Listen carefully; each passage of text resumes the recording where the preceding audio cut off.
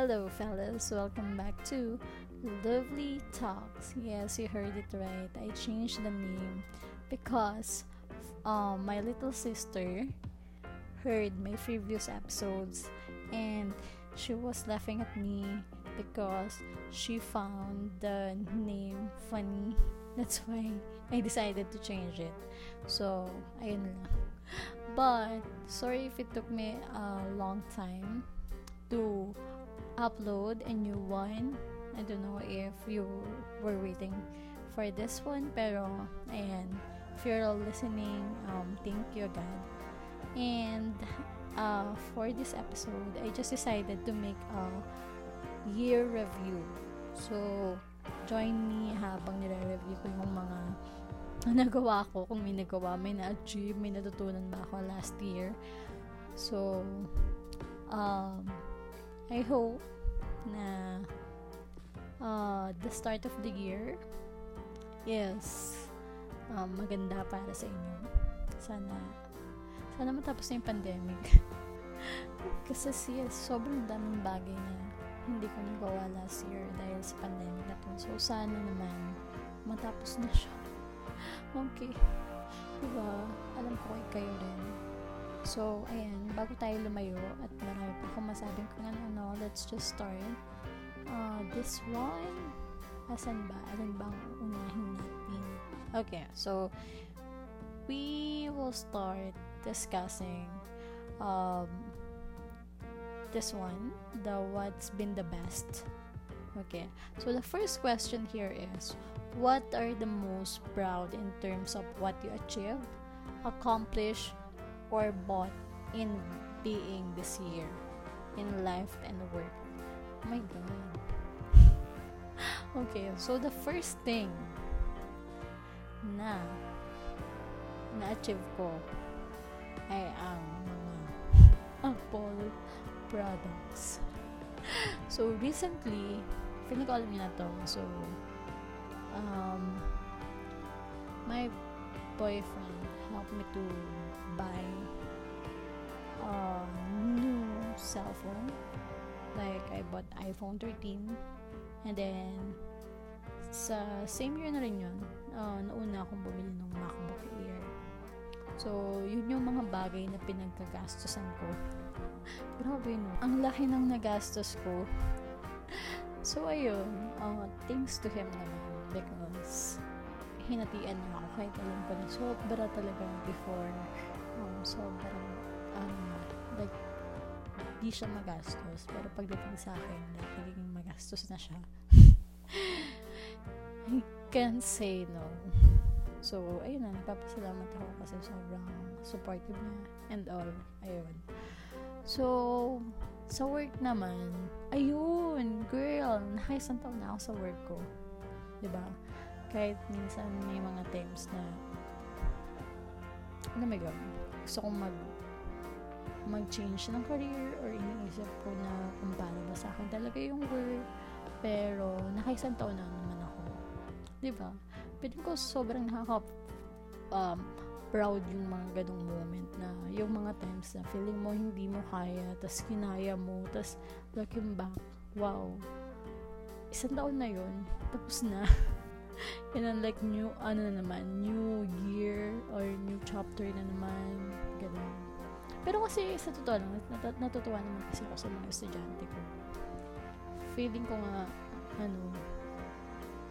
nakakatuwa kasi kahit minsan parang ayoko, natatamad ako or something. Hindi naman ayoko kung natatamad ako, pero feeling ko like gusto ko mag-try ng new things. Nag-stay pa rin ako kasi sobrang cute at ang saya kasama or ang saya turuan ng mga estudyante ko. Ayun. So, feeling ko yun. And second one, what makes you smile just to think about it today? Feeling ko, ayun nga. Kasi sobrang hindi ko iniisip before. Like the MacBook Air, iPhone, yung upgrade. Like, naka-iPhone naman ako before, pero iPhone 8 yun. And pinahiram lang siya sa akin ni Oliver. sa kanya talaga yun. So, I had iPhone 6s. So, sobrang tagal niya na. Pero working pa rin naman siya yung phone. Sobrang nakakatuwa pa rin naman ng mga Apple products. So, nakakatuwa lang na iniisip mo nung dati tapos na-achieve mo siya. Diba? Parang surreal. Ewan ko. Parang dream talaga. Ganun. It felt so surreal na mangyari yung mga bagay na yun. And yung nakapagtiis ako na antayin or nakapagtiis ako dun sa isang bagay, diba? Parang sobrang nakakatawa yun na hindi mo like sa kakasabi mo lang na ayoko na pero girl, tumagal ka. Ayun. So, yun yung nakakatawa. And then, so the second category is what's been the hardest. So, what event or experience represented the worst of the year and why exactly? Oh my God. I think, same pa rin naman siya hanggang ngayon. Like, hindi lang siya last year kasi, nung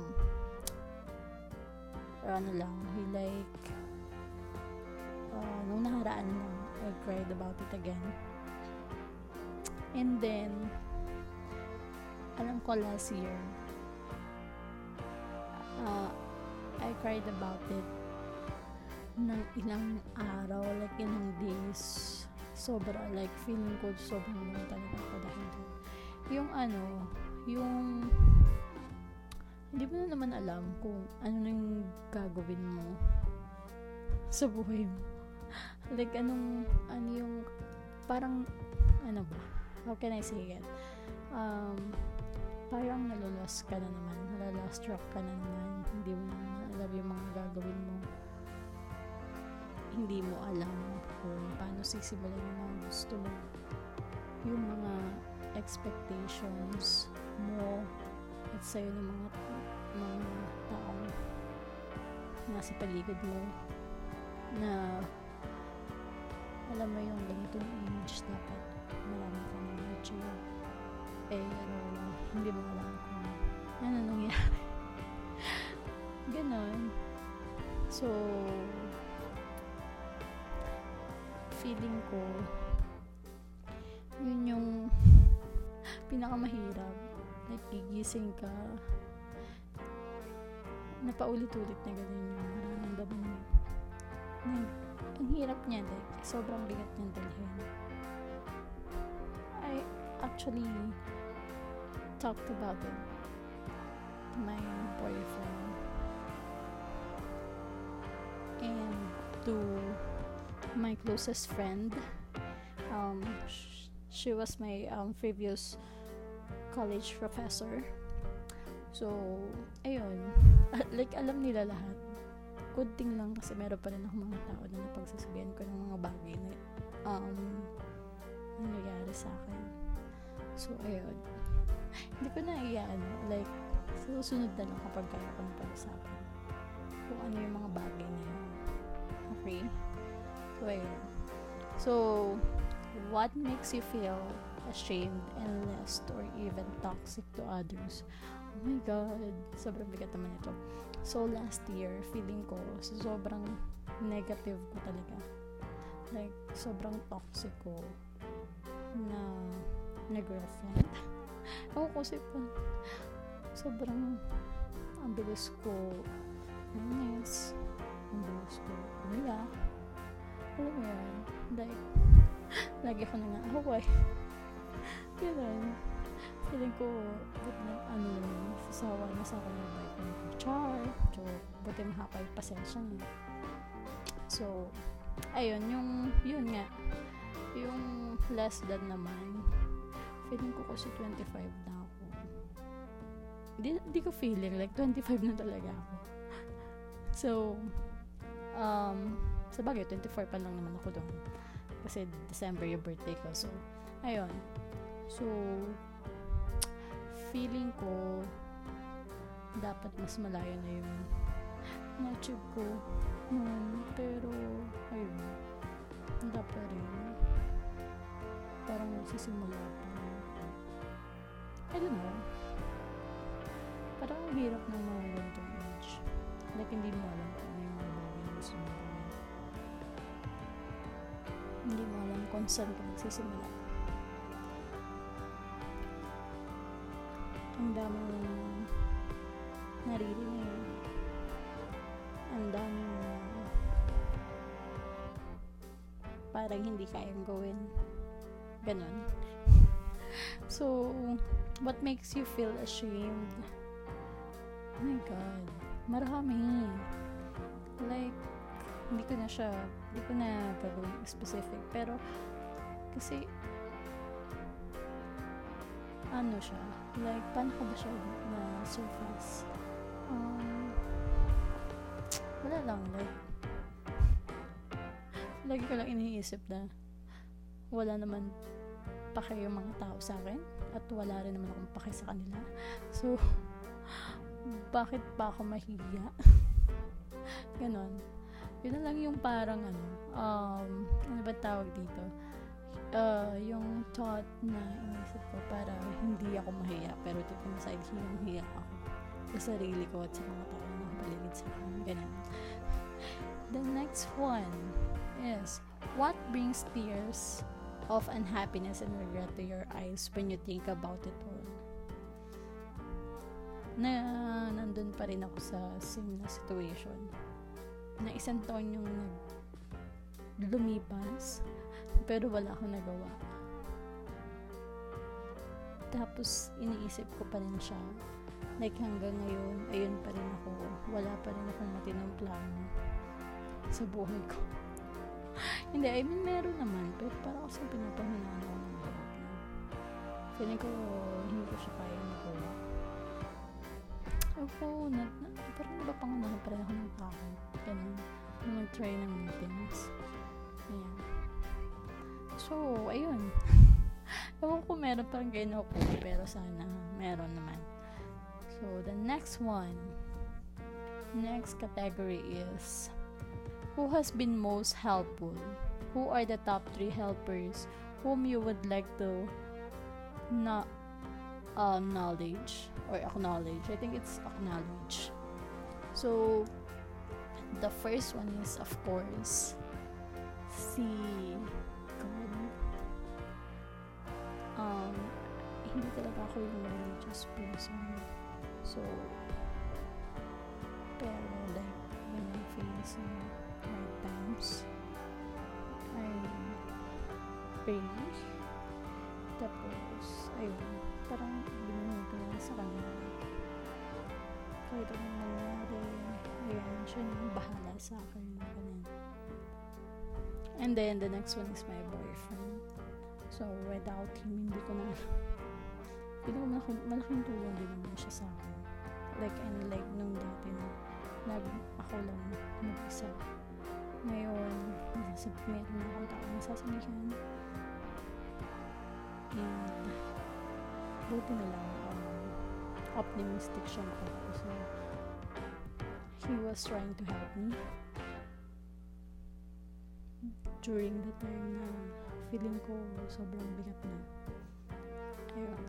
And then, yung college professor ko, because she knows everything. Yung mga hardest times, hindi ko na-share sa iba. Ayun, nagpapasalamat ako because nag-stick siya. Like, lagi siya yung parang naging ate ko na laging ready makinig, tumulong, pagalitan ako or pagsabihan ako about sa mga life decisions ko. So, nagpapasalamat talaga ako sa kanya. Ayun. So, next one. Who needs to be chalked from your life?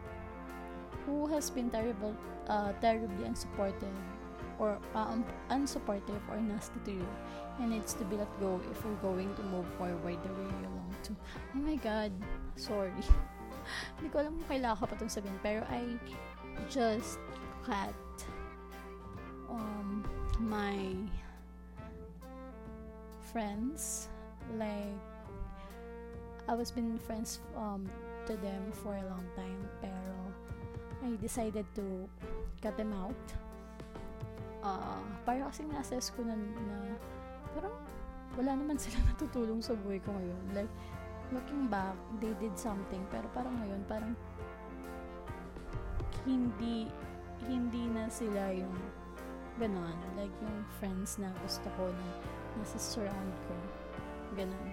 So, huwag tayong matakot na i-cut or mag-let go ng tao kung hindi na sila nakakatulong or hindi na natin feel yung mga kailangan natin maramdaman na support or something sa kanila, sa ibang tao. Okay? So, hindi naman sinasabi na kailangan natin na ganon, na mag-support sa ibang tao. Basta, di ko siya may paliwanag pero ganon. Sorry. Medyo mahirap talaga akong mag-explain. Ayan. I'm not good at words. Ayan. Next one is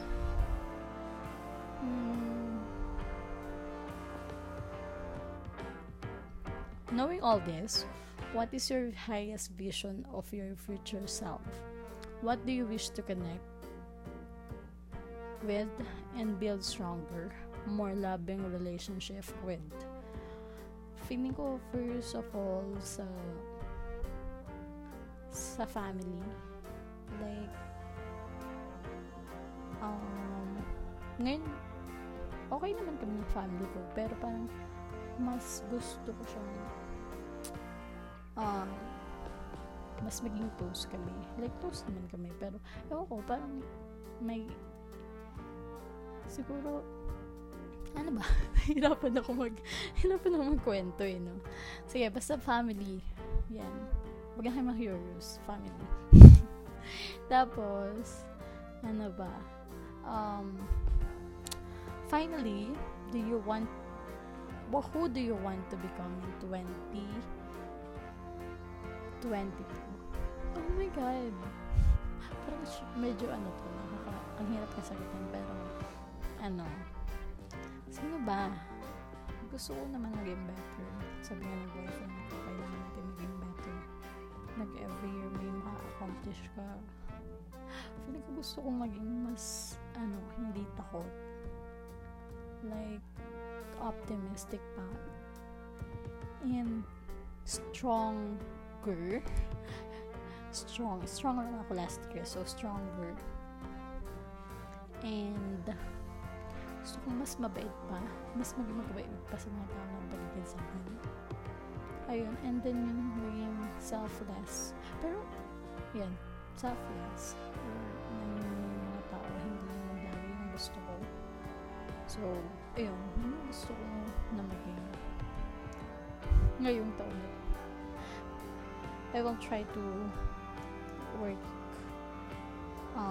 it out sa sarili ko.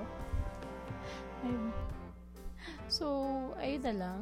Medyo, sorry if hindi ako masyadong makapagsalita. Ewan ko, parang medyo mahirap pa rin sa akin mag-share ng mga personal things. Ayan, parang nahihiya pa rin ako i-share yung pagka-vulnerability ko. Vulnerability? Tama ba yung word ko?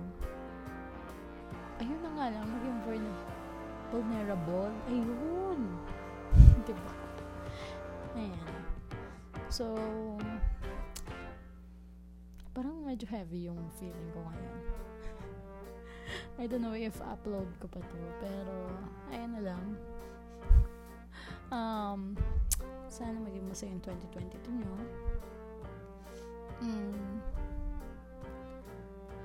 Nalulost yun. Parang walang... Okay. So, thank you for listening to this podcast. You can also assess yourself sa mga questions na pinag-usapan natin. And have a happy new year. Okay?